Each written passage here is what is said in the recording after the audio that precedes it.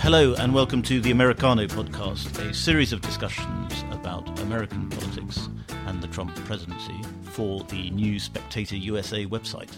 I'm joined today by John Hudson, who is national security reporter at the Washington Post, and we're going to be asking what is happening with Trump and Iran. Now, John, it seems to me that the strategically, or in terms of sort of the imminent threat of war, has receded a little bit in the last few days, but the rhetoric seems to be getting more and more aggressive. Trump suggesting that American policy is afflicted by mental retardation, and Trump being more and more bellicose about what a big mistake it would be for Iran to underestimate him. Is that a fair reading of the situation? Yeah, I think that's right. I think none of us should be too confident with where we are because it seems to change by the minute. I mean, just a few minutes ago, the president tweeted and he said that he was very upset about the Iranians' response that came out overnight with the apparent mental retardation line. And he said that if they did choose to respond militarily, it would be obliteration. And yes. So, as you're right, that the rhetoric is reaching an uptick and it's becoming a lot more aggressive and pugnacious. But what we do know is that he was faced with the decision last week to order a military strike on Iran, and he decided not to. So that's a fact, but now we have this escalation in rhetoric. We have this escalation in sanctions imposed last night, and those brought about a response from Iran saying the door to diplomacy is closed. So even though we pulled away from the brink of a military confrontation, there's no way out at this point that anyone can see of how to de-escalate the situation. And Mike Pompeo, the Secretary of State, went out to the UAE. I think did he not on Monday? Was it? And Saudi Arabia. And Saudi Arabia. And it looks, my superficial reading of it is that it looks a little bit like he kind of almost went out there on a slight apology tour to say, look, we'll still get tough with Iran. We're not backtracking. And then, sure enough, tough sanctions against the supreme leader are announced that afternoon. Yeah, I mean, what's interesting is a lot of times when there is a potential military crisis, the president will send his diplomat into the region to try to de-escalate the situation.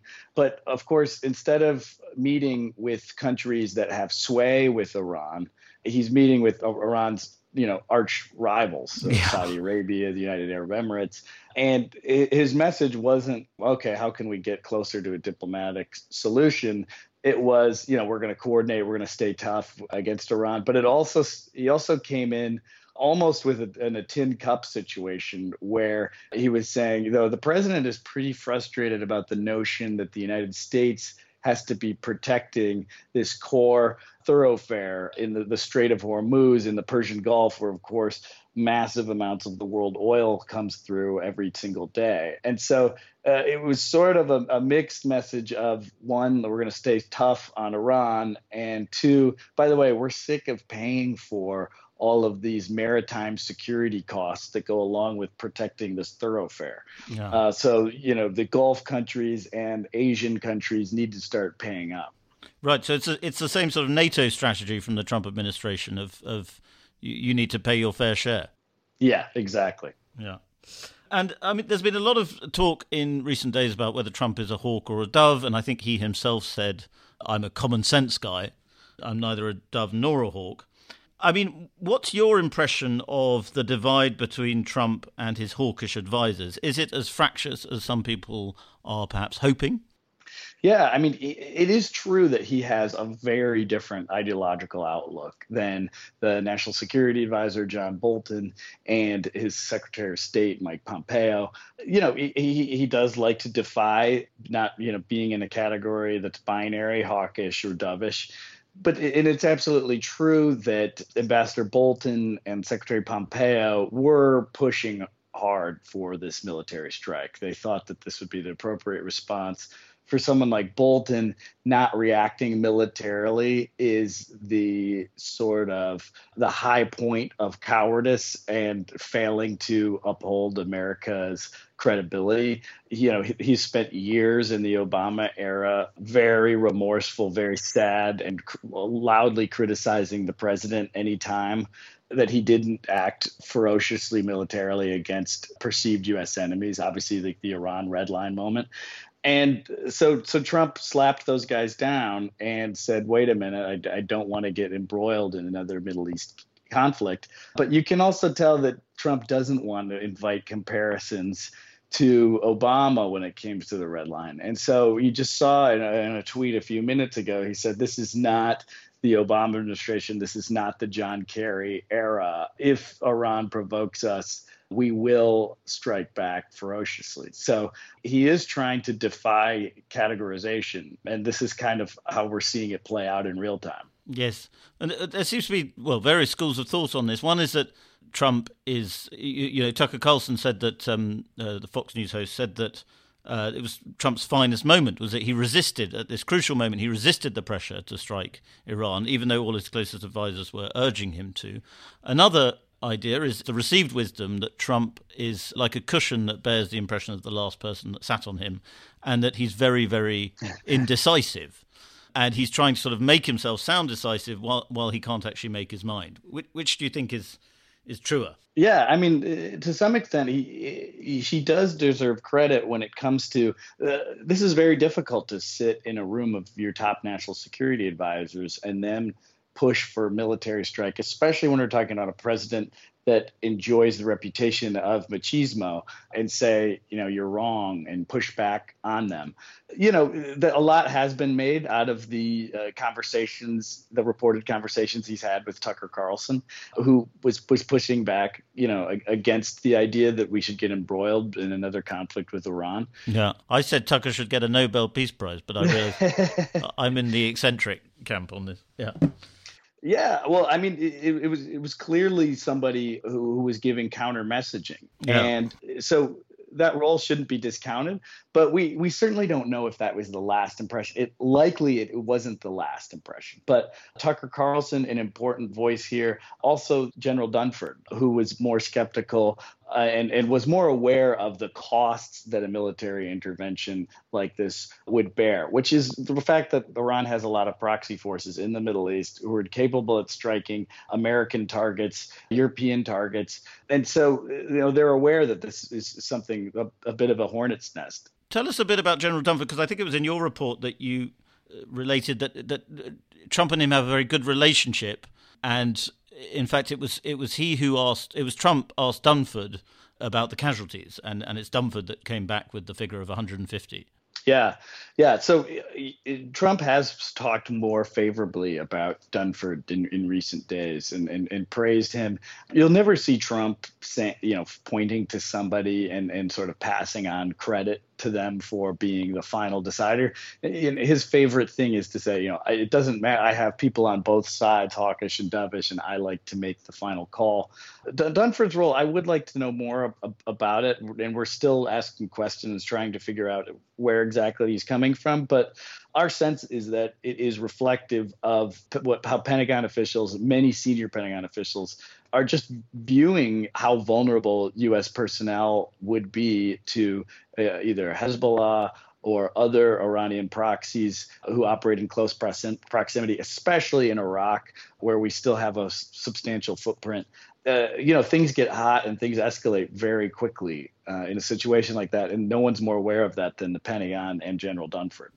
What does John Bolton think about that? I mean, presumably John Bolton is an intelligent enough man to think through the facts about what would happen to American forces in the region if there was a dramatic escalation with Iran. Does he just want escalation? Is he as mad as everybody thinks, or is he thinking something else? It's hard to understand because these are not views that he's able to explain in public. But he has said in his previous life that confrontation with Iran should be a goal of the United States government, and regime change should be a goal. So with that sort of maximalist outlook, you're in a sense always pining for more conflict, and you believe it's actually the duty of the United States. And this stems from one, his view of American military power, that it's decisive and that it should always be used to set the rules-based order and put the United States in a higher footing. But he also is a profound supporter of the state of Israel and has done many things that are embraced by the right wing of the Israeli government. And so Iran is viewed as something that should always be pushed back. And if a military conflict entangles the United States, that's not necessarily a bad thing in the viewpoint of John Bolton. Yeah. And couldn't you say that John Bolton is still winning, as it were, on Iran? Because, I mean, although he didn't get the strike that he wanted, and a lot of people would say that was a great disappointment for him, the strategy of maximum pressure that he's pushed for in terms of sanctions, that's only intensifying. And, Trump is doing everything short of a military strike. Absolutely. He is winning to the extent that he's brought the United States and Iran closer to confrontation. He has been the biggest advocate of a maximum pressure campaign that has weakened Iran financially, another core goal of his. And the United States and Iran are no closer and no nearer to actually engaging diplomatically. The Iranians say that this is no way to establish a diplomatic channel by just simply throwing more sanctions on. So yes, Bolton would have preferred that the United States took a military strike at Iran, but there's still plenty of time for that. There's still a lot. The term's not over. So he's obviously aware of that. And while it was a setback, he's still getting the policy that he wants. So when we hear people like Bolton, Fred Fleitz, and other very hawkish people in and around the administration saying that, of course, their objective is not war with Iran, nobody wants war with Iran, are they being disingenuous? Well, they also have a different interpretation of war than some others might have. So a lot of people believe, for instance, an attack on Iranian soil, that constitutes an act of war. If you were to hit a base that was responsible for launching the attack on the U.S. drone, that would be an act of war, and Iran would probably respond militarily, and things would escalate from there. There are many people that I've talked to in the administration that really don't like it when they saw headlines about, question mark war with Iran, because their view is, if we do a few standoff strikes with cruise missiles, that's not a war. That's shooting stuff at somebody else from afar. And so that always goes great, doesn't it? And that's another, it seems to be a strong difference between Bolton and Trump, because Bolton is thinking, people actually die, 150 people might die in this situation. Yeah. And that's just not a view that seems to be at the forefront of people such as Bolton, or a number of other officials who I've talked to have described just discomfort in the idea that this is war. This is, standoff military strikes. They like to use different words. Obviously, they know how unpopular the idea of war is to Americans who have watched the U.S. government be involved in Afghanistan and Iraq for years upon years with no ending. And Trump also might see it a little bit in that way, in that, the only time I can remember him getting great headlines on CNN was when he launched missile strikes on Syria. And I think he now talks about that, and certainly his team talk about that, as a time when he was decisive and he did something tough. That was a time where he did just throw a few, I would say, fairly pointless missiles, and everybody said that was a very tough and good thing to do.